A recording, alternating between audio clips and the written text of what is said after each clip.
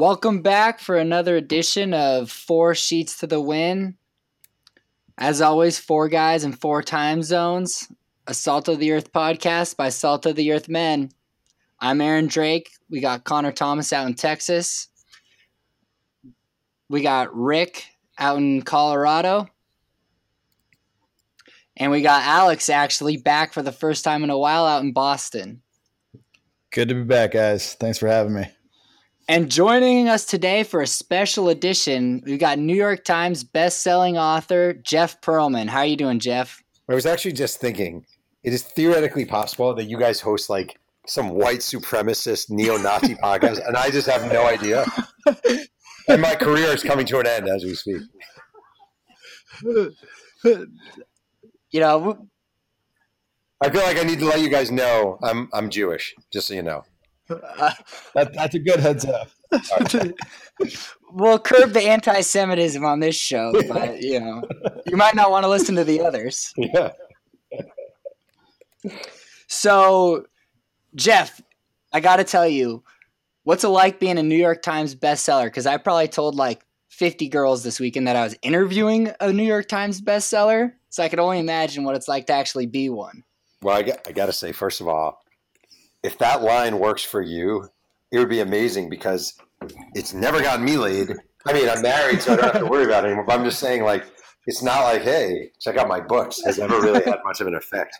So, I don't know. It's cool. It was my writing is always my dream. I grew up wanting to be a writer, wanting to be a sports writer. So actually doing it and be able to make a career of it is genuinely, truly, as cliche as it sounds, an actual dream come true for me. So where'd you start off? And you've written for like Sports Illustrated, and now you contribute at Bleach Report and The Athletic, correct? Yeah.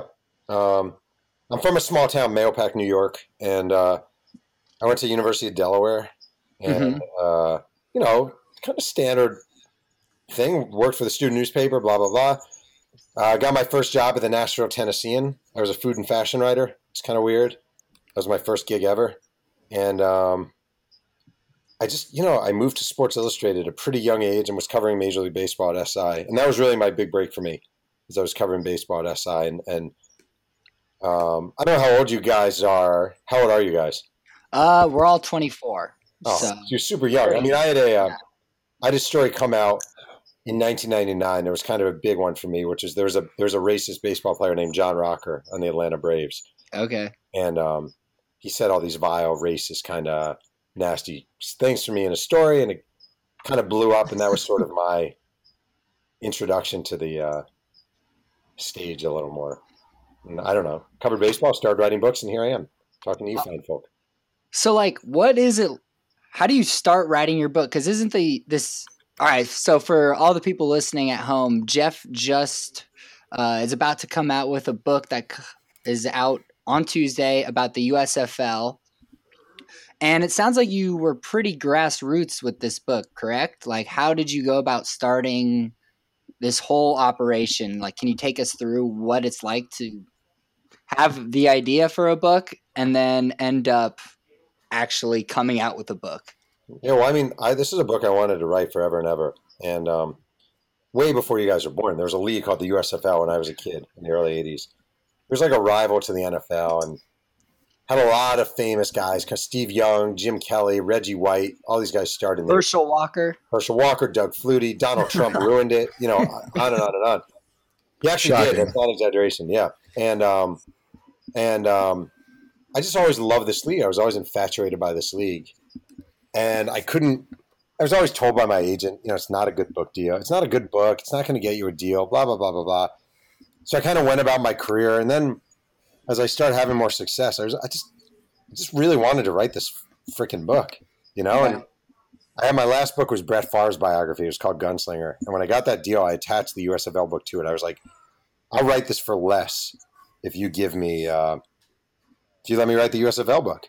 So Houghton Mifflin's publishing house, and they did it. So I made the lowest money I've ever made for a book. I did in a year because I wasn't making good monies, and I have mouths to feed. But it's probably the most rewarding book experience of my life. So fuck it.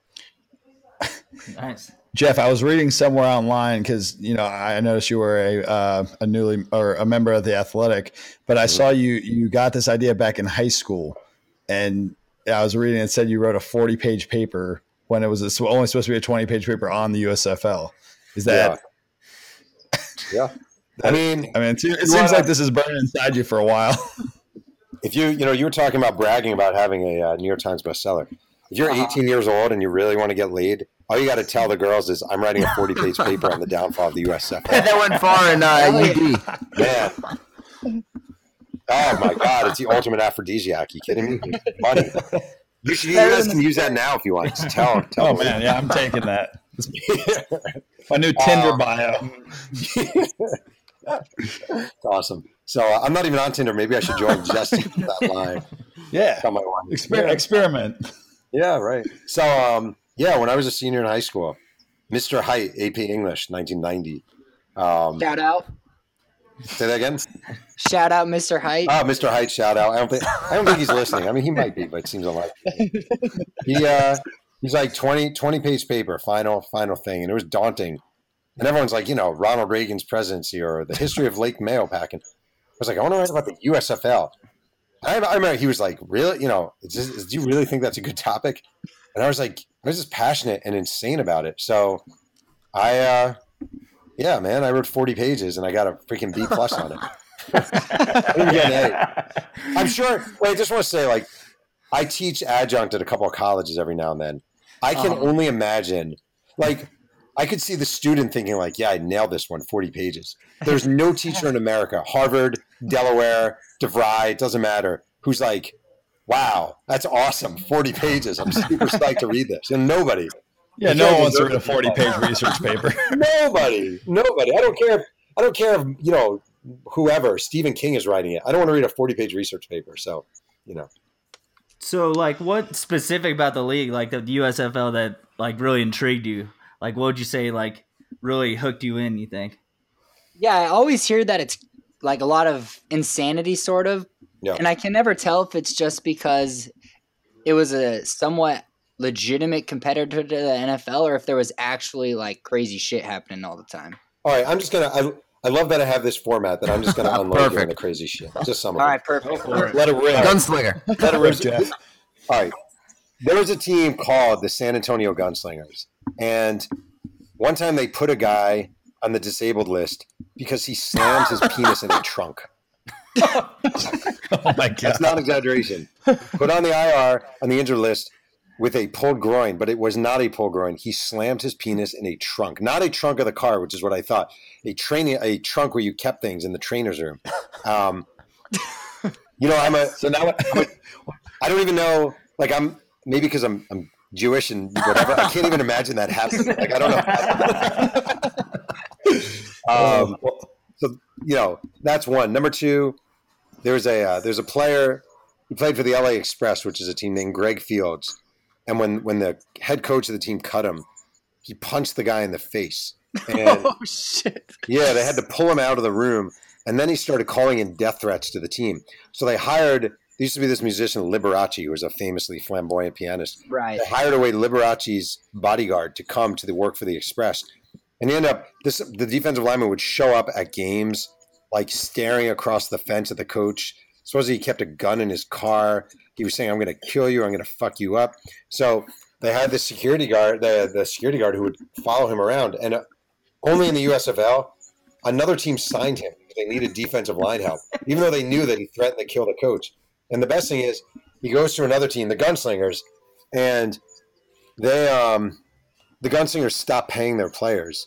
So one day this guy, Greg Fields, follows the owner home to his mansion. And when the guy gets out of the car, he gets out of the car with a baseball bat. And he says, I see where you live.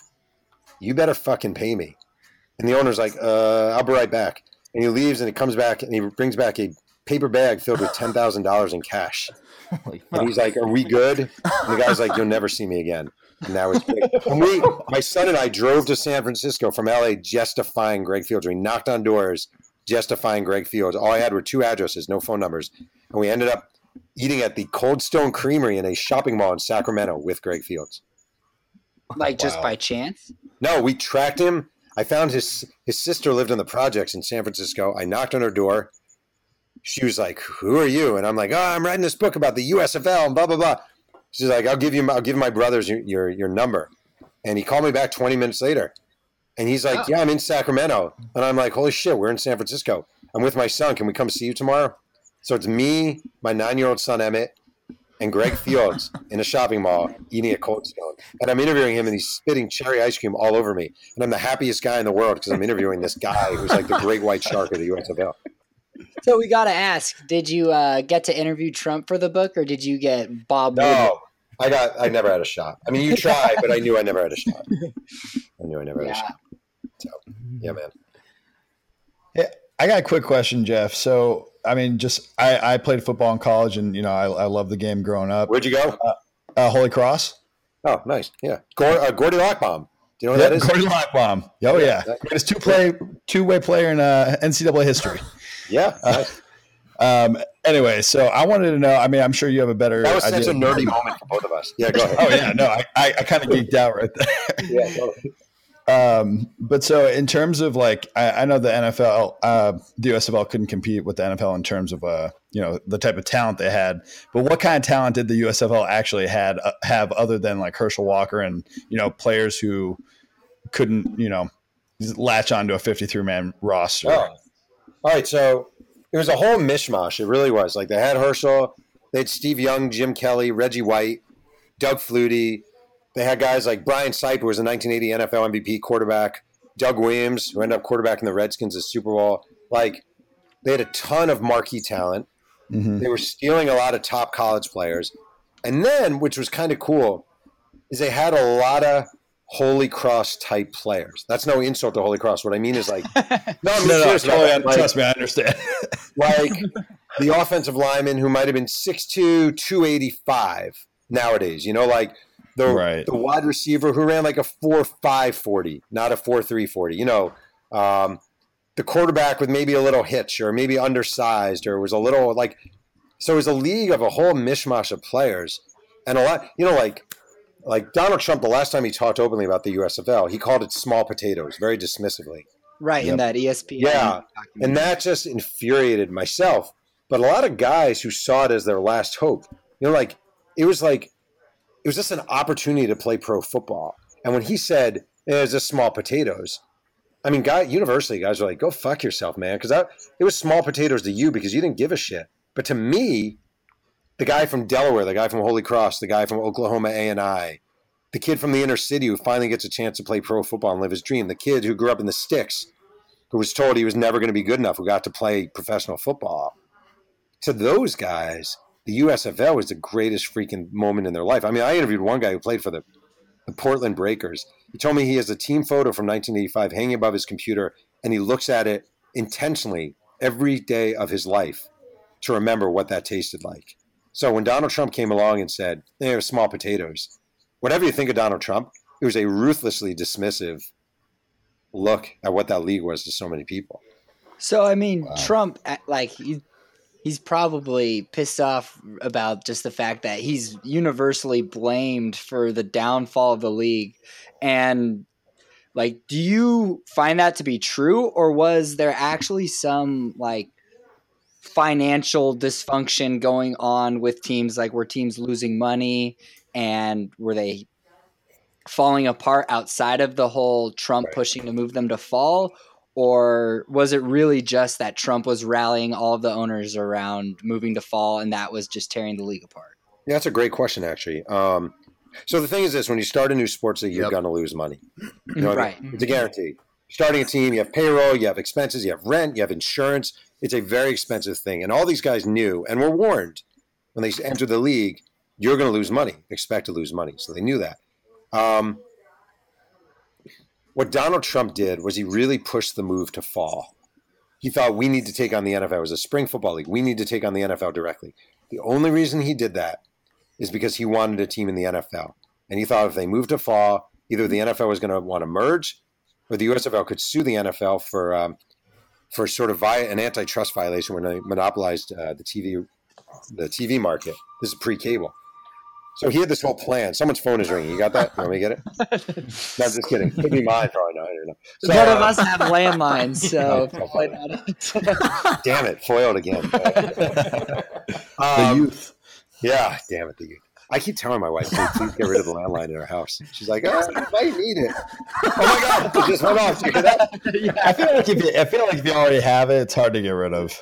I know, but it's so pathetic. And it's always the same thing. It's always like, are you interested in a magazine? No.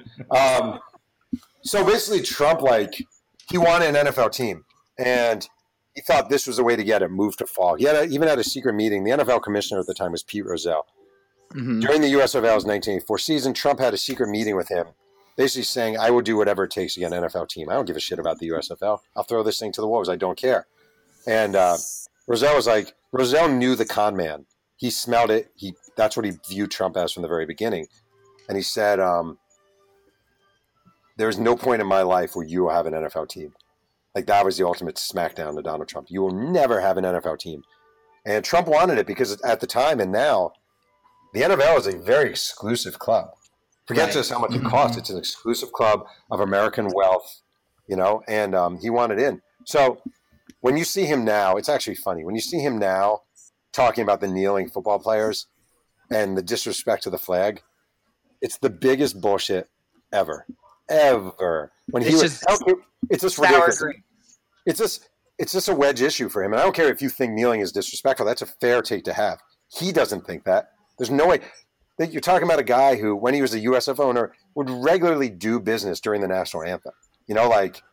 That's just him. There's no patriotism here. It's a great wedge issue for him. And his anger, I think, is that he's been rejected by the NFL time after time after time.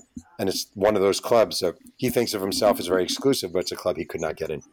So when Pete Rozelle told Donald Trump that he'll never make it in the NFL for as long as he lives, where on the timeline of Trump trying to force his way in through a merger is that? It's early. So it's Trump is talking up the fall, but he hasn't yet taken that many actions. And after that happens, he sort of goes to town. And that's when he really starts pushing the USFL to move to fall. It becomes his sort of aim and his focus. So that was relatively early in the process. So, what eventually was the breaking point for moving them to the fall? Was Trump just so charismatic and just had so much more power over the owners that he was able to get that to happen? Or what? Because didn't a lot of these owners join the league realizing that we need to move slowly and stay in the spring? We're never going to be able to compete with the NFL. How did they get from A to B? That just seems surprising that these guys who would have thought so long about planning out this league just bail on it after a couple pretty successful seasons. Yeah, it's pretty crazy. I think part of it, if you want to give Trump a compliment in this, I mean, the guy is persuasive as all hell. These are wealthy, successful businessmen, real estate developers, political power figures. And really what happened is a lot of them panicked after the first year. They really panicked. They lost a lot of money. They were concerned about that. The TV ratings weren't quite where they wanted them to be. Some of the markets weren't as viable as they thought. Chicago was a bad market. LA was a bad market. A couple of the owners, what happened is owners started spending a lot of money. Like Donald Trump spent a lot of money on players. I'm not a Donald Trump fan. I grew up in New Jersey. I loved his team. I loved him as an owner because he was bringing in marquee guys. You're a 12-year-old kid, and he's bringing in all these NFL guys, and he's trying to sign Lawrence Taylor, and he's trying to sign Don Shula as their coach. This is great.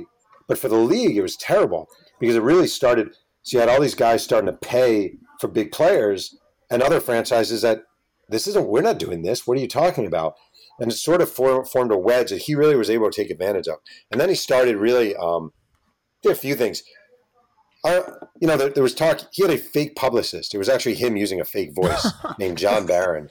And he would call newspapers and be like, this is John Barron, and I represent Mr. Trump, and Mr. Trump is really thinking about. So you'd have someone giving information on background, and newspapers would quote it as a background source. And then Donald Trump would call, and he would say, yeah, blah, blah, blah, blah, blah. So you'd have John Barron saying the USFL is really interested in moving to fall. Then you'd have Donald Trump saying the USFL is really interested in moving to fall. So newspapers thought they had a double sourcing on this information. Then the news would get back to the USFL commissioner, different owners. They'd be like, what? They literally would read the New York Times and say, what the hell is this? What is this? It was a brilliant, diabolically evil, yet brilliant sort of strategy to get what he wanted. And gradually owners are like, well, maybe the fall is what we should do. And this is the money that he's spending money, and this is kind of where we're going. And he says he can get us a TV deal, so maybe we should do it. And, that's how it worked. Jeff, is that kind of, so I think I read this online, but did the USFL have no like salary cap? But I just want to say one thing first. My son Emmett is 11 years old, and he's standing right here, and he is the biggest USFL fan of his age of anyone you'll ever find. Can he say hello? Yeah, of course. Go for it. Go ahead. Hi, my name is Emmett. Hey, Emmett, how's What's it up, going? Emmett? I'm doing fine. Who's your favorite USFL team, Emmett? I like the Hey. Jacksonville Bulls. Yeah, we like All right. Emmett, I got a question for you. You think the USFL team who won the first title, the Michigan off the top of my head. Thank you. You think they beat an NFL team back in the day? Oh, good question. Could they be an NFL team? Beat or Yeah. B? Beat. Did you say beat? Beat. I feel like a not very good one. Yeah, that's I accurate. like the Browns. The Yeah, Browns. like the Browns. They could beat the Browns. It's my team, but Yeah, they could beat the Browns. Yeah, nice right. job. Yeah, he's a smart kid. And he's the only kid in America who owns USFL jerseys, which is super. That might That's actually awesome. be true. Yeah, we don't like to brag. Anyway, what was your question? I apologize. yeah. So I think I read somewhere that the USFL never implemented a salary cap, and that probably hindered most of the teams, other than the teams with owners with the most money, like the New Jersey Generals. But you think that's part of the reason that maybe teams were never able to stay on the same slow growth pattern, and maybe if they stay on that same growth pattern, they become more successful, and then inevitably are able to spend more money in the end. But sorry, a little long-winded there, but yeah. No, I know what you mean. It's you just said the Panthers. It's really funny. 1983, the first season, the Panthers are doing pretty crappy. They had two marquee players. They had Bobby Hebert was a quarterback, and they had a wide receiver named Anthony Carter who went on to play for the Vikings. But otherwise, they weren't that good. And their offensive line was atrocious. Midway through the year, the owner, this guy Al Taubman, signed for huge money 3 Pittsburgh Steelers offensive linemen who were free agents. And the team went on to win the USFL championship. And that was the reason why, in large part. And inside the USFL offices, the people were pissed. Because it was like, not only are you spending too much money, but you're spending it on offensive linemen. If we're going to do this, Herschel Walker, at least he was a feature back who, with a lot of glitz and glamour. Right. Spend this money.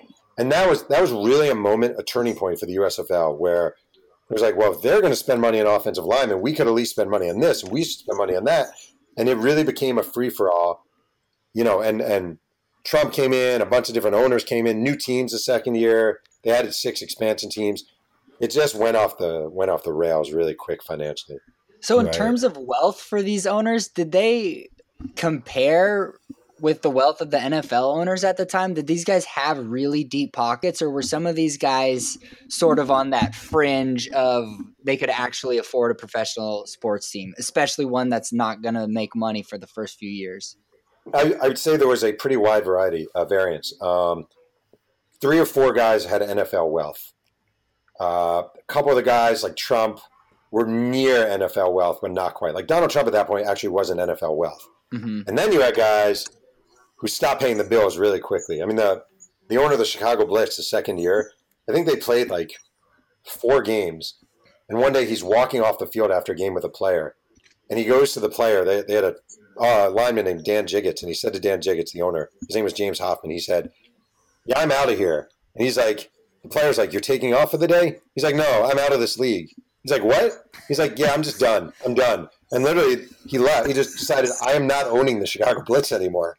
And the league had to take over the ownership of the team because he was just like, I'm done. He didn't have the money. So some of these guys, the background checks are really sad and pathetic. They look like they had a lot more money than they did, or they post their holdings, but not their liquid possessions. So a lot of really bad owners also. So how did the league start then? Like, how was this assembled? Wasn't John Bassett is the Tampa owner? Owner. Was this sort of his brainchild, and how is that correct? Because he was involved in No. the WFL. Yeah, there was a World Football League in the 70s, and two of these guys owned teams in that. But there was a guy named David Dixon. He was a New Orleans art dealer, had a lot of business holdings, and he really wanted a team in New Orleans before the Saints came along. And he was pushing for a new league, but then the Saints came, so he dropped the idea. But he never fully got out of his head. And he went to see – there's a guy named George Allen, who's a legendary coach. He's dead now, but of the Redskins.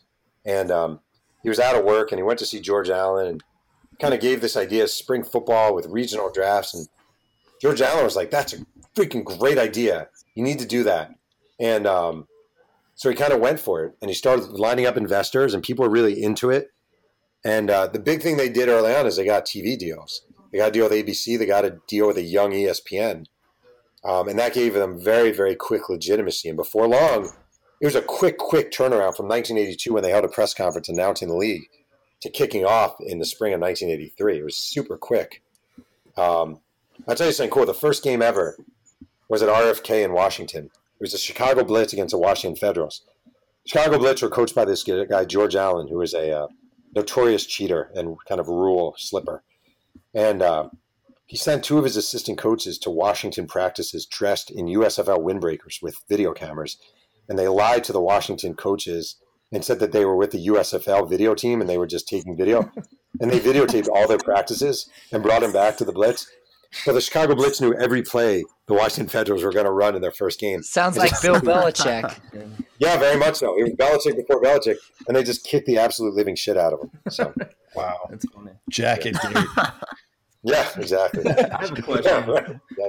So, just looking at the teams, it's kind of an interesting mix of teams that are trying to be the spring alternative to an NFL team in a city versus like the teams that are just in a large market that doesn't have an NFL team. Was there like differing amounts of success between those two types of franchises, or it didn't really correlate like that? Yeah, that's a great question. I think the ideal market, there are two spring leagues that are going to be starting, the XFL and then the Alliance in the next coming years. Mm-hmm. And, the USFL, I think, nailed it with Jacksonville. Like, this is before the Jaguars. And it was a mid-major market with a diehard, passionate fan base, but also a really civic-minded community. So people really got behind them. Birmingham, the Stallions, Memphis, the Showboats. Those are the kind of markets that really were made for an upstart league where you kind of feel like it's us against the country. And nobody's ever given us the respect of an NFL franchise. So to hell with them. We're going to, support this team. Teams in Chicago did terribly. Washington, terribly. LA, terribly. New York did well because Trump spent a lot of money on the team. Tampa Bay, kind of still, even though an NFL team, kind of a mid-major market, did really well. So I think it's really interesting. Before the NFL went into Nashville, to Jacksonville, to Carolina, Charlotte, the USFL kind of mastered the mid-major market. It was like, oh, that's actually a good idea to go to a place with maybe not quite the population or TV market, but a diehard fan base. That's what they did. You mentioned that there were a couple, like the USF or the XFL and the Alliance. I think there's the UFL. Was there a reason why I think no other leagues have really been able to make it using the spring model in the last 25, 30 years since the USFL eventually folded? Yeah, number one, it's just really hard. Like, the thing that goes unsaid when that question is asked, it's crazily expensive to have a football league. It just is. It's factually expensive. Insurance costs alone are preposterously high. If you think about it, the injury risk of a football league is insane. Mm-hmm. So, that, startup fees, franchising fees, salaries, it's just really expensive. And then the NFL is a freaking monster. It is. It's just a monster. The NFL is a monster. So to go up against it and be like, we're going to draw fans from the NFL, it's almost impossible. And I think what these leagues now have to do is think of it more as we're not competing with the NFL. We're going to go into markets. To me, they should be going into the Birminghams, the Omahas, Boise, kind of small to mid-major markets, cultivating diehard fan bases. And if your quarterback, if the Indianapolis Colts call and they say, we want to sign the quarterback from Boise, I think Boise needs to be like, great. That's awesome. We want that to happen. And then they can say to their fan base, look, we produced this guy, and now he's playing for the Colts. So I just think it's a mistake to go in and take on the NFL. I feel like you can supplement the NFL. I think it's a smarter way to go. Yeah, Jeff, that's actually interesting you bring that up. I was just about to ask you about that. In terms of like the developmental aspect, did the USFL have any? I'm sure they had some back and forth, like bringing some players, signing like a free agent from the USFL if they were pretty successful in that league to the NFL, and then the NFL guys who weren't so good going to the USFL. But did they ever consider and talk if they ever had talks with the NFL? Like regarding making it a developmental league? I know that's something that they look at now, especially with the quarterback play, like you mentioned. But were there ever any like kind of ideas, or was it all almost like we're going to use this, we're going to have this league as entertainment and possibly competition for the NFL? All right. So that's an interesting question. What happened is there was never that thought, but behind the scenes where no one was looking, there's actually a lot of cooperation between the teams. And it wasn't supposed to be that way. They were supposed to be at war, blah, blah, blah, blah, blah. But just a really good example. There was a linebacker. He's one of the best linebackers to ever play pro football, and his name was Sam Mills. He played for the Philadelphia Stars. Then he went on and he played for the Saints and the Carolina Panthers. He died young, great player, though. And Sam Mills was cut by the Canadian Football League. Then he was cut by the Cleveland Browns. And the coach of the Browns at that time was Sam Rutigliano. And he called the Stars general manager, Philadelphia Stars general manager, this guy, Carl Peterson. And he said, listen, between you and me, there's this guy you need to sign. He's like, you're going to see him and you're not going to want to sign him. He's 5'9" and he's a middle linebacker. And, Carl Peterson with the Stars, like, I'm not signing a 5'9" middle linebacker. He's like, just watch him play. So this is an NFL team and a USFL team. And it's like, all right. So they sign him. Shows up, he's 5'9". The head coach is Jim Mora, who later coached, the Saints and the Colts. And he's like, this is crazy. I'm not starting a 5'9" middle linebacker. Just watch him. The guy played Division III ball, Montclair State. At the time, he was actually a substitute photography teacher at East Orange High School in New Jersey. Well, Sam Mills shows up, he makes a team, and he goes down as probably the greatest player in USFL history. And to me, one of the greatest middle linebackers in NFL history, multi-Pro Bowl player. And that was kind of the beauty of the USFL and also the beauty of sort of the relationship that happened behind the scenes between the leagues. You said that he was a teacher at the time. Were there a lot of those guys who were working like just random day jobs who just were like, oh yeah, sign me up for a professional football league? Or what was their talent pool like? Were they going straight out of college? Yeah, no. So what they did a lot of was, especially the first year, like the Chicago Blitz auditioned more than 3,000 guys to try out for their team. They brought in 3,000 people. They have these tryouts everywhere. Come try out for the Blitz and get a free T-shirt. And so you had guys from all different colleges, sizes, shapes, blah, blah, blah. So they just had this pool of an endless number of bodies. And there were a lot of guys who wound up in the league, kind of like Sam Mills, who were teaching photo or working as an auto mechanic, doctors, lawyers, has-been NFL players. A lot of old NFL players in their late 30s, early 40s tried out for the league. It was really a buffet of the tryouts are actually one of my favorite chapters in the book, because there was like a conga line of really weird collection of like the guy who played in high school and never made it and really knew he could. And also the guy who maybe ran for 5,000 yards with the Minnesota Vikings and he wasn't quite ready to give it up. Guys who needed money, guys with one kidney, blah, blah, blah, across the board. It's the craziest conga line of aspiring professional athletes you will ever see in your life. It's probably like the collection of players from like Major League or something. That's what I'm picturing in my head now. There's a million different movies you can compare. Remember The Replacements with Keanu Reeves? Oh, yeah. Is that what it's called? Yeah. Terrible movie. Horrible movie. So bad. Even he hates it. Keanu Reeves is like, yeah, not a good one. But the idea behind it is very USFL-y, where we're just going to bring in everybody. So, hey, don't get mad at me. I got to go because I have another interview at 8, and it's like 2 minutes. Yeah, no problem. I'm not cheating on you guys, I swear. Yeah, no worries. We're glad to have you for 35 minutes. Yeah, thank you so much. We appreciate it. Jeff, means a lot. Thanks, man.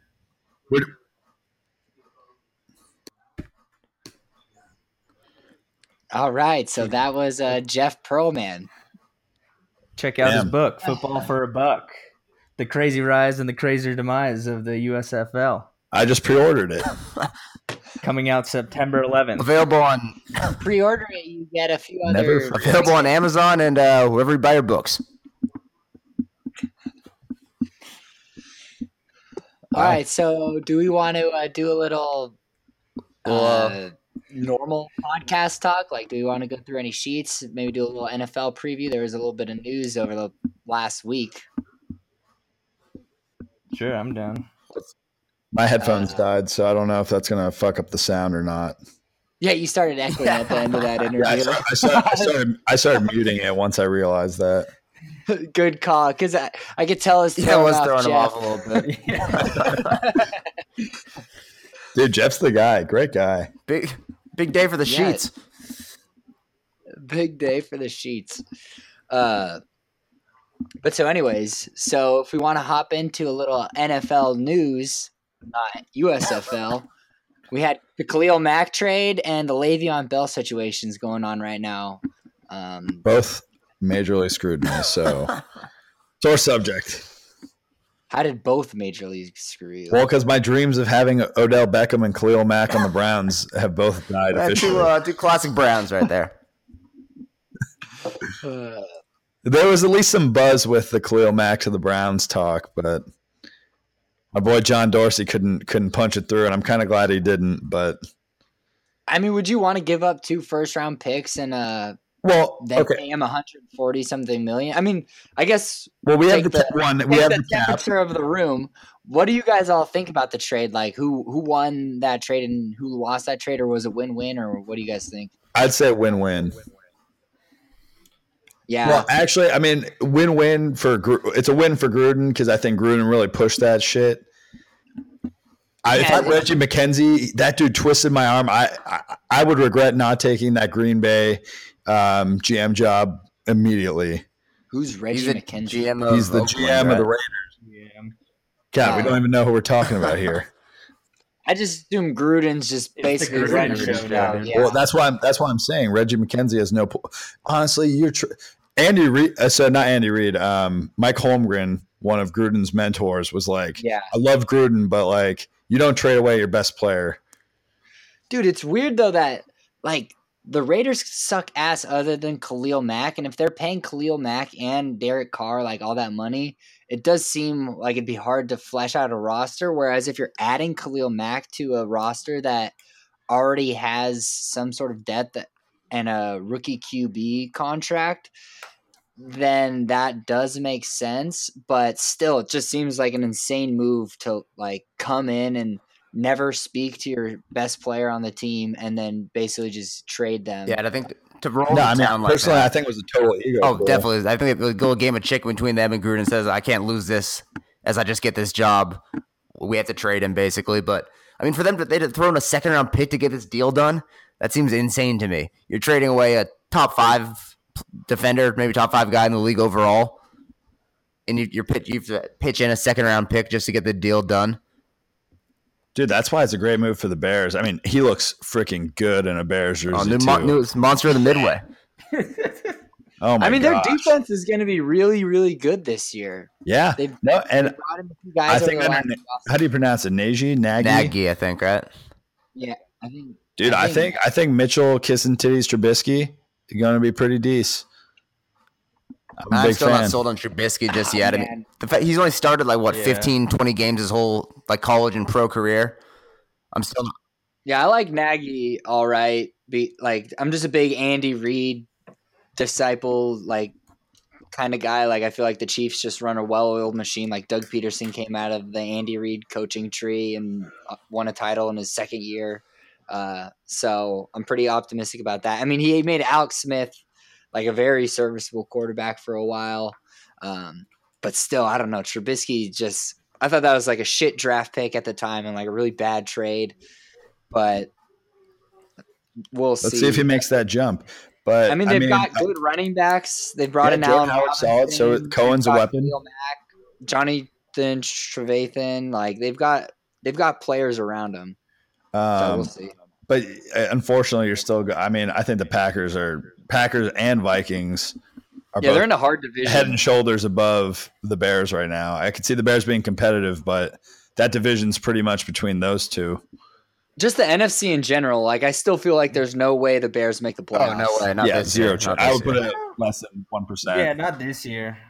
I think the Vikings are going to run away with the division, honestly. Really? And I never want to count out Aaron Rodgers. You're not. Yeah, I you're don't not want giving to count out Rodgers a Aaron shot? Rodgers, but the Green Bay's roster is not that I agree good. with that. I'm really high on Minnesota this year. My pick to come out of the NFC. Yeah, where Minnesota is very well balanced, I think. Should the Packers have traded for Khalil? It doesn't seem like a Packers move. Given that they have a very small, finite window, whatever, 3-4 years of peak Rodgers. A happy Rodgers, you just got paid. Yeah. I was a little surprised on that move, honestly, considering they had, 2 more years of team control plus potentially 2 more franchise tag seasons if they wanted to go that route. Connor, you're very close up on your mic right now, just so you know. Fair enough. Yeah, I can feel you spit. Yeah, man. Sammy Sprinkler over there. I'm pulling Durant. I'm in my interview chair. I got the mic right next to you. You got the wine A little flowing. sheesh. You got caught all the blog boys. Man, we're just picking from different pods right now. Just one. Yeah. No, but honestly, I think overall the Bears are definitely the winners of that trade. I mean, given the position the Raiders kind of dug themselves into, I mean, getting two first is great, but giving a second, I don't really understand. But The Raiders just have to have a few good drafts now. John Gruden has to draft well, and if the team's good in 3 seasons, once they have all their picks on their roster and their cost-controlled contracts, then we can decide, all right, this is a well-executed plan. But Right. until that happens, I feel like the Raiders are always just going to be looked at like, oh, they fucking traded Khalil Mack for a couple picks. dude, you know Gruden's going to get some defensive tackle in the first round and another first round like fullback tight end who can catch the ball on a Spider 2 by banana. Yeah. He's the Raiders wheel are route so on the bad at Spider 2 by drafting. banana. That's who he wants to draft. Like Kyle Jasinski from the Niners. That's his quintessential draft pick. Yeah, right? I'm not confident in Gruden's ability Yeah, to I do feel like anything. it's gonna be Zero a chance. disaster. The Raiders being good for a couple of years, then being shitty again, I feel like all is right. And Not then- even a couple years, just one season, wasn't Yeah, it? one season. Yeah, I guess it really was just one season. And then Carr got hurt, and it all just went to shit. I personally think it's gonna be just a train wreck. This 10-year contract, move to Vegas, I think the whole thing's gonna be a disaster. Do you see that the city of Oakland is suing them for $500 million? Is that right? Love it. Yeah. What a surprise. The Davis family in a lawsuit over something. Oakland just getting continually cucked. Yeah. So the other news over the last day or so is Le'Veon Bell still not reporting to camp. This is especially troublesome for Alex because he drafted Le'Veon Bell in our fantasy league. And my other league. Oh shit! You have Le'Veon. I have James Conner in my other league. This one I don't. Connor, you should great, tell the Bob. story about how you told your friend not to draft Zeke. Could draft Le'Veon Bell, and then you drafted Zeke. So I had my work draft league last night. I'm reigning champ, so my opinion holds a lot of sway in these parts. We're getting ready for the draft about 45 minutes before first pick. My buddy, he's got the first pick. He says, I'm leaning towards Zeke. I tell him, oh, no. You got to either go Gurley or Bell. Those are the top two guys. By the way, can I hop Yeah. in here?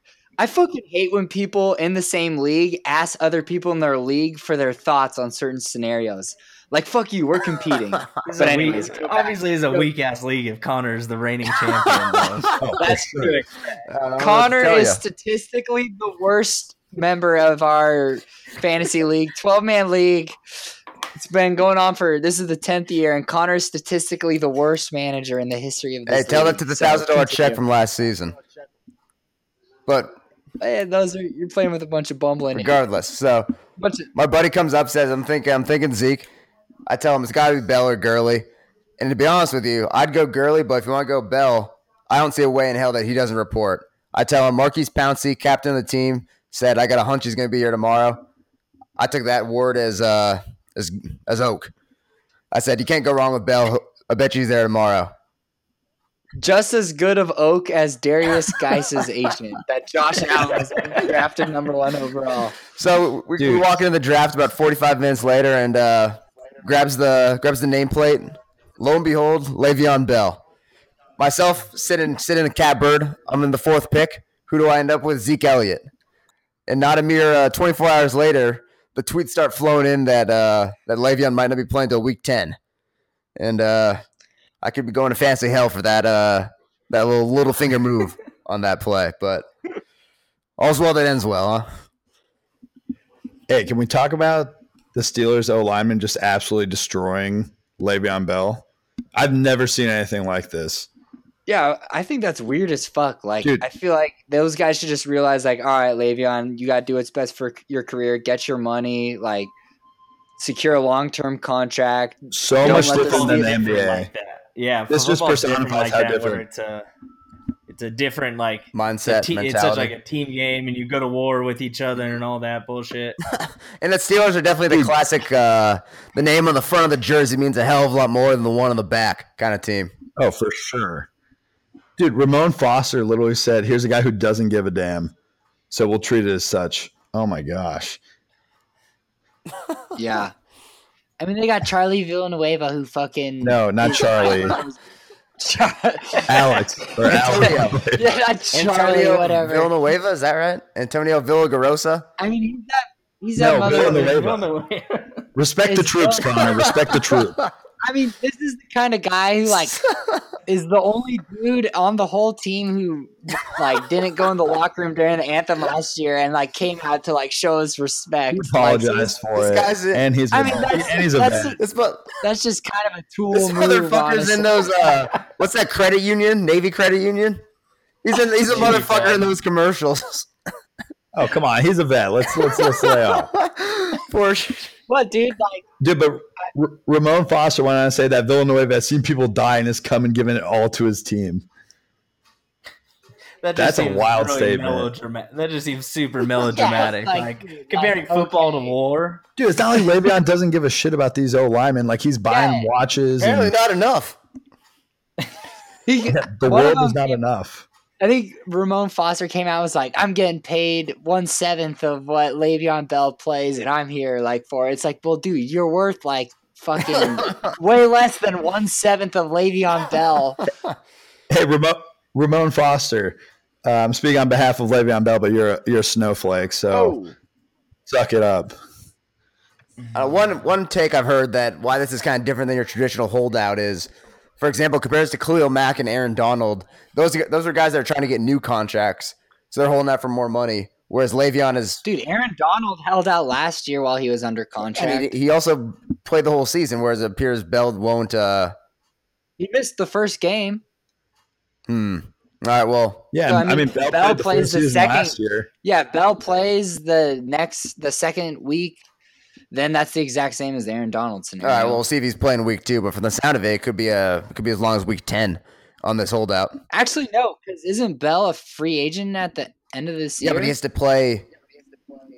I think the last 6. Like Aaron Donald had another year even on his deal. he has to, Yeah, he has to be. Bell has to I play think he has to be 6 on the games. active roster the last 6 games. for it to count as a year towards free agency.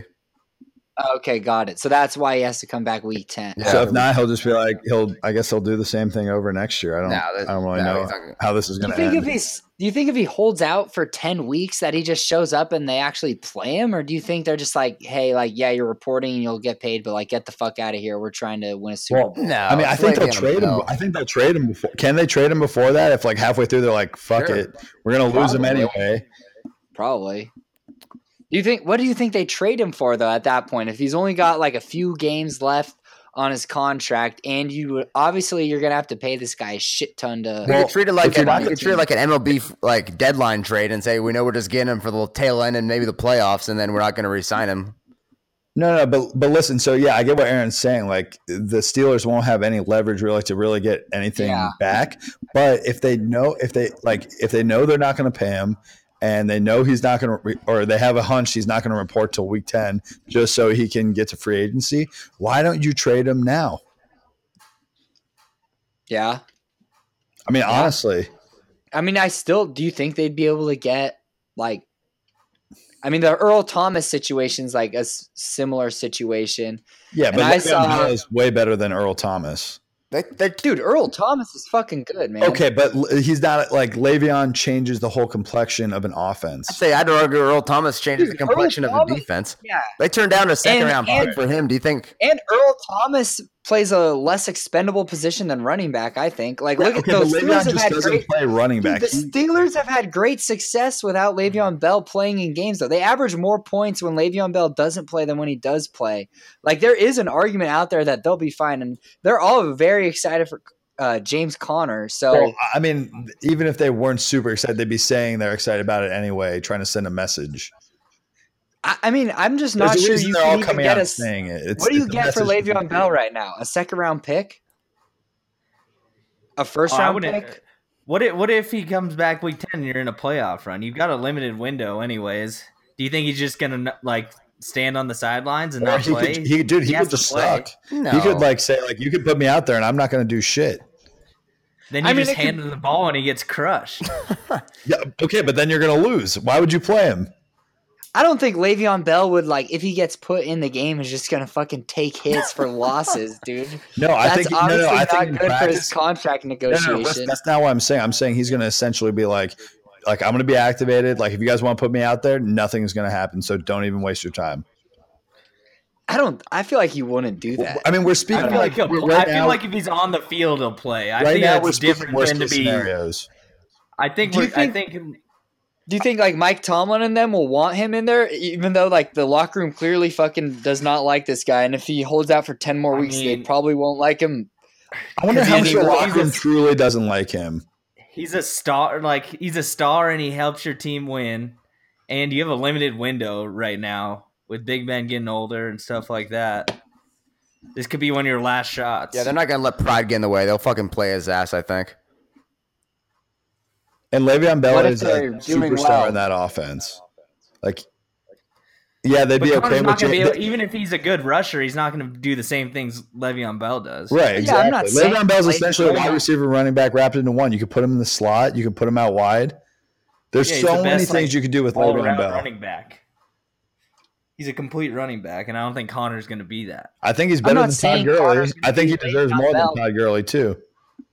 But if Le'Veon Bell's older than Todd Gurley, so that's like a big difference, especially when you're talking about a running back. But if like James Conner's like 70% of Le'Veon Bell and gets paid way less than 70% of Le'Veon Bell, then like what's the difference? I don't even think he's 50% of Le'Veon, to be honest. I mean, we'll see. Maybe he doesn't have Le'Veon Bell's skill, but if he has 70% of the production, which I doubt historically, like D'Angelo Williams was fucking 70% of Le'Veon Bell's production for sure. And D'Angelo Williams was shit all over the place other than that stint backing up Le'Veon Bell. So, I mean, that's hard to say for running backs, though. Running backs are just going to get some stats. It's like that 30% that makes Le'Veon Bell a game changer. that. Also, yeah, Le'Veon makes things happen for other players. You put too. any running back behind no line, like they're going to get a certain amount of yards. you yeah, know? that's my fucking point exactly. No, but it's not just what he does, like with the ball. Him as an offensive threat, one of the best in the game, opens up fucking everything for other offensive players in that, like in Then that. why has offense. their offense never struggled without him? I don't think their record is 11-9 since 2013 playing without Bell. So they're basically a 500 team when he doesn't play. I definitely think he makes a difference on that team. You can't say you can just plug and play and he's like scrub running back off the street and it makes no Definitely. difference. It's ignorant, I'm not- Aaron. Ignorant. You James big Conner, I dumb don't think he's idiot. just a scrub off the street, though. James Conner, dude, he had fucking cancer. He's not like he is a straight line. He is a straight line runner, dude. He'll run behind the offensive line and he'll run hard, fucking can't. and maybe he can block too. But dude, he is. Don't tell me that he is even. What if his cancer comes back, Aaron? He's not even Maybe- 50% well, yeah, of the player that would Le'Veon be Bell is. I'd go even lower than that. I mean, Le'Veon is the best or second best running back, like almost undisputed in the league. Like you can't just say any running back, even if he is as good as James Conner, can be that good. I don't Dude, think. With what he does, I just think the value of running backs is just so low. he's where, not like, just a running back though. He is like He's one of the best receivers. he's like, a fucking offensive fireball. Whatever. A whirling dervish of offense, dude. okay. He makes that team better. That is a fact. Yeah, of course he makes the team better. Okay, so you're But, saying like, James Conner, you bench Le'Veon the whole year, throw James Conner in there, give him the same amount of carries. He's not getting the same amount of touches because he can't catch the ball. Okay, but if the other guy who gets also those touches Who's the other guy? It's Stephen Ridley don't even- and it's a rookie. I Yeah, forget he's the a other guy's- fullback tight end. You can actually put him in either slot. I looked it up today. Okay, sounds like he could receive also then. He's a fullback tight end who's like third on the depth chart. That does not sound like a receipt. I don't know. I'm just saying, like, You got to play him if you're going into the If playoffs. Le'Veon doesn't play all year, the Steelers team is probably going 8-8. what? Yeah. No way. No, I don't think so. No way. I could see that would be in line with their record of 11-10 since they in games without Bell. I bet you they lose game 1 to Cleveland if Le'Veon doesn't play. Oh, hell fucking no, dude. I'll bet $10. Fuck I'll bet you I'll bet 10 you bucks. 10 I will bet you 10 I want bucks the right spread now. though. What's the spread? No, Oh, fuck come on. That's just a 4 normal and a half. bet. I'm gonna keep my You bet in can't be Vegas. talking all that shit and then bring up the spread. I'm gonna keep my bet in Vegas. I have +6. I will bet. 10 seconds later, I'm going to keep my bet in Vegas. I don't know. You're I'm definitely just wrong, Aaron. I will call it out. You are definitely wrong. I don't think so, You are. man. You are. Like time and time again, like just like running backs are not super valuable. I don't think Okay. in today's NFL. I think there's a different tier of running backs that are extremely valuable. I would agree with that. I think Aaron undervalues running backs for sure. Much like They're the- centers. like We've talked center. about it. Yeah, there are some offenses like where you can plug and play where it's really not the focal point. Like Seattle, you could go plug and play anyone, it'll work. Chris Carson, Rashad Penny, whoever. But there are certain offenses and certain tiers of running backs where together it's like that makes their offense go. Dude, Like, Zeke Pittsburgh's makes the offense Dallas has been offense go, exactly dude. the same without Le'Veon Bell, though. No, like they score more points in a decent amount of sample size in games where Le'Veon Bell doesn't play. Like, yeah, maybe they lose those games, but if their offense is producing the same amount of points every single game, I don't get how you can sit here and say, "Oh yeah, well they're clearly Dude, worse." I think without him." honestly, I think having a running back like that and the way you're feeding him the ball, both rushing and passing the ball, I think that affects your defense too. You're grinding out more time. You're keeping your defense off the field. I think that has a real effect on the defense too. So even though they're putting in more points, like they're throwing at Juju and Antonio Brown, whoever the fuck their tight end is, they're probably not on the field as long as they would be by giving Le'Veon Bell the ball over and over and over again. So I think maybe that's why there's a discrepancy in those numbers. That I don't have the actual numbers, but that's kind of just playing the game and kind of just from the eye test, I feel like that could be the case. Here's a little stat to back that theory up.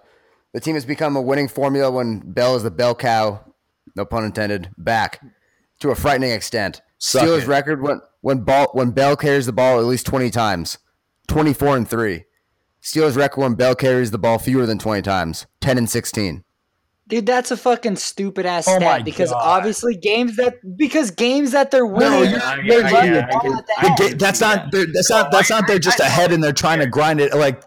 Dude, that is exactly how that I feel stat like that's fucking works. Every single running back in games where they get a lot of touches, they're going to be more likely to win because when they're already winning by a lot, they run the ball more. That's just See, how I'd like that to fucking hear that works. stat for like overall touches because he's still going to get touches even if they're down in the pass game. But carries doesn't mean that Right, much. especially a I player agree. like Le'Veon who's catching the ball.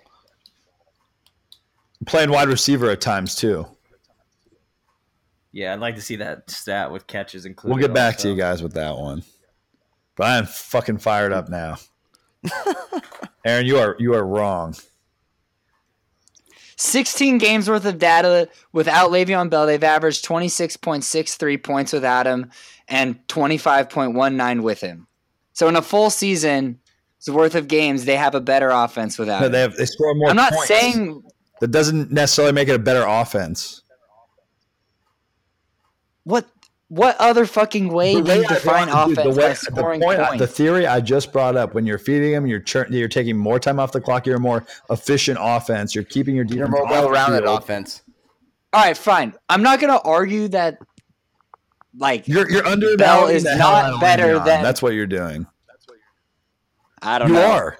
I think you guys are overvaluing Le'Veon and just by osmosis all running backs. That's so stupid, but all right. I don't think it's so stupid, dude. So what is the point of having a good running back then if you think you can just bring in an average running back and he'd be as good? I don't think there's a good point in bringing in a big-time running back. Like, I'm a big Rams fan. I love Todd Gurley. He's really good, but I don't like the Gurley contract, really. Gurley's like a focal point of their offense, though. It's definitely not Robert Woods. It's definitely not Brandon Cooks. It's not whoever the hell their tight end is. It's Todd Gurley.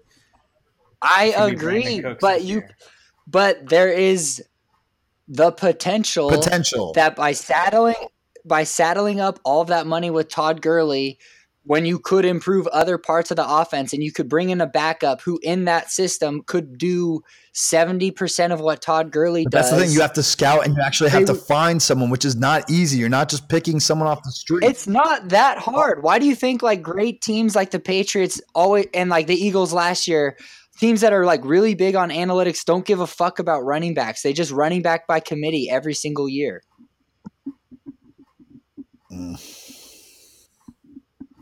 Like seriously, who was the last great team that was like the focal point of their offense was a running back?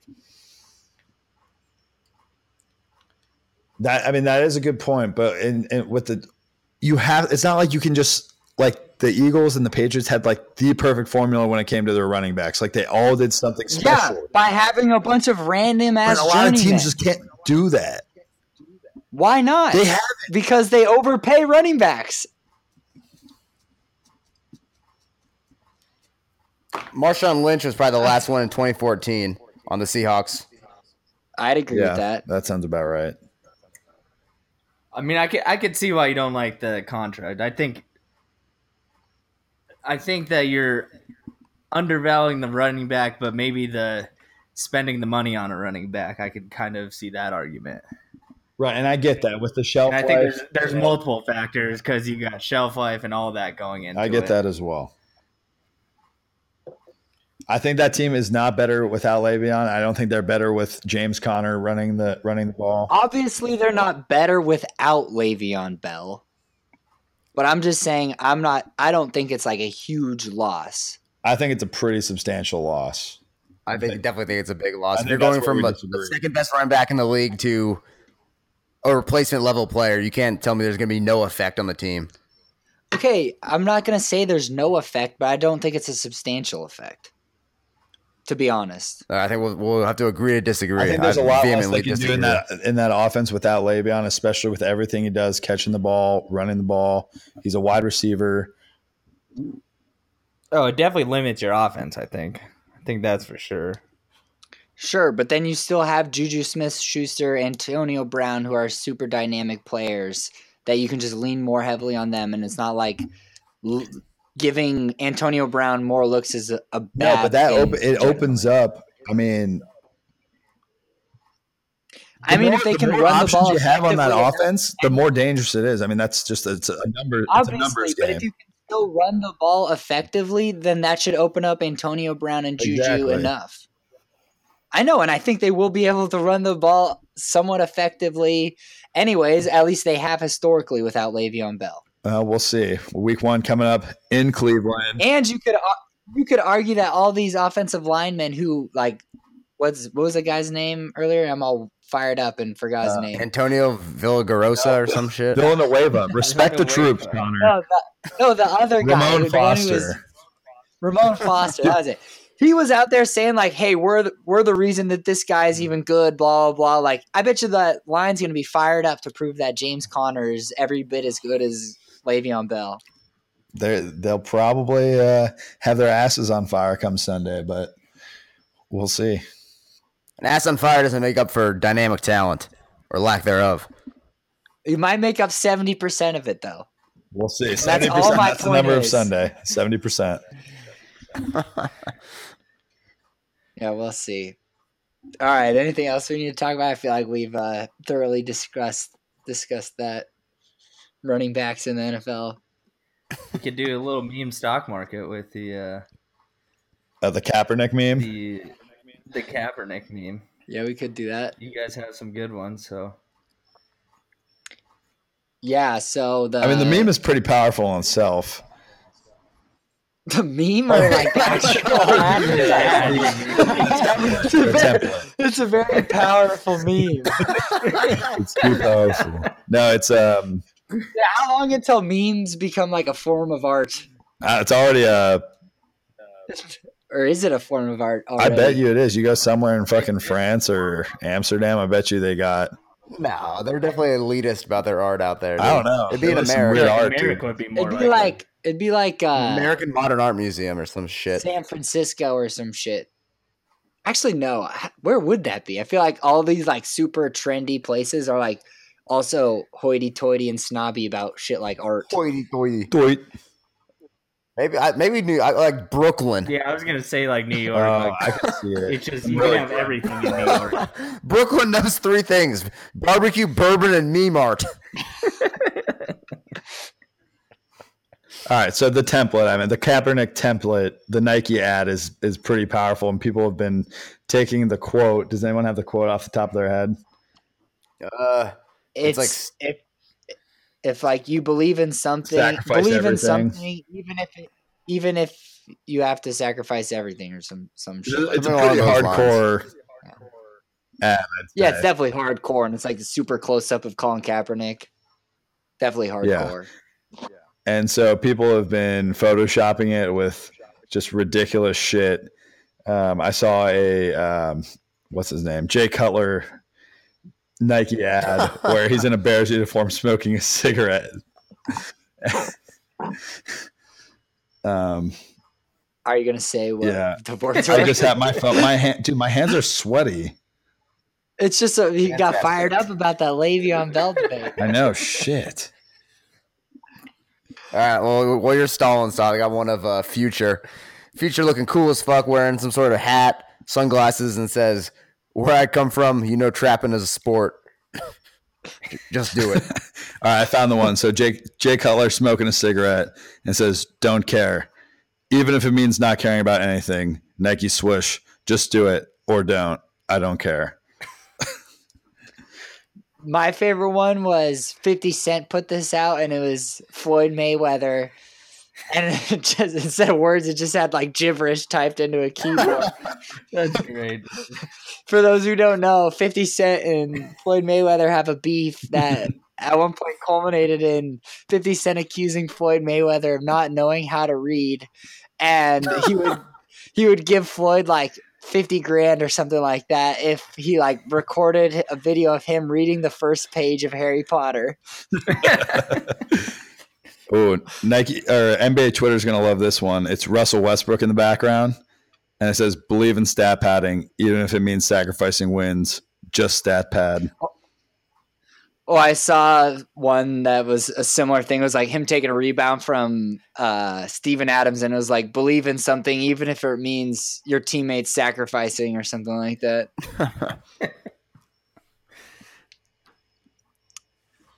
All right, so we got anything else, or should we? Yeah, I have one just more wrap thing. Apparently, Shohei Ohtani, who pitched the other day for the Angels, apparently it just came out that he has more damage in his UCL, and Tommy John is recommended. But then tonight he went 4 for 4 with 2 homers and 3 RBIs.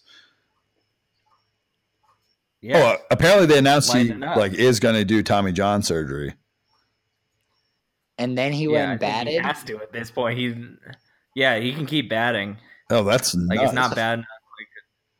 And there's no rush. He's still gonna miss the next season regardless. So they're just kind of like letting him hit for a while. See, that's they I have a feel while like to even make though a you're going to miss decision. next season regardless, like I feel like you should just get it done now and hope the extra What's the few. difference? Yeah, why would you What's the say difference? Tommy John has like a really set schedule. All right. that? Yeah, why would you want him to just miss games just because? Well, I mean, the Angels are out. exactly. Yeah, but like, Then what's the point of having him still play? Just get it over with. I mean, like he gets to like because he gets his at bats. Well, I mean, Happy, even if Tommy John is yeah. on a set schedule, wouldn't like a few like what it's September now, so there's 2 months of the season left, or month and a half of the season. So what? You're a month and a half in front of schedule. I mean, like he'll just be a month and a half in the off season where he's probably not going to be doing that much like throwing anyways. All right. At either time, he's going to be ready for like full. Yeah, I full feel like blown, you'd want to spring training in maximize. 2020, Yeah, I feel like you want to maximize his games played. Right. You know. and just like he sells. Yeah, I mean, he's tickets. killing it. 4 for 4 with 2 home runs. Is he I killing think, I it this think year? that. Yeah, I think he just tied. I think if he had 2, he tied for the most home runs by a Japanese rookie ever. Who He's hitting set really well that against- record? Hideki Matsui. No, Hideki Matsui is second. He's like Who would it be? Not Ichiro's not really a home run hitter. Oh yeah, Hideki Matsui had 16, and he tied that yesterday, I think, or 2 days ago. I mean, he's hitting really good against righties. He can't hit for shit against lefties, but Also, got You one more, bat switch, right?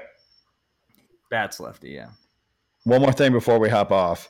Did anyone watch the full Hard Knocks season? I did not watch the last episode. I was going to do that right All right, now. we'll talk about it later then. All right, cool. Spoiler alert: Kajus gets cut. Yeah, I saw like Infinity War, like him disappearing.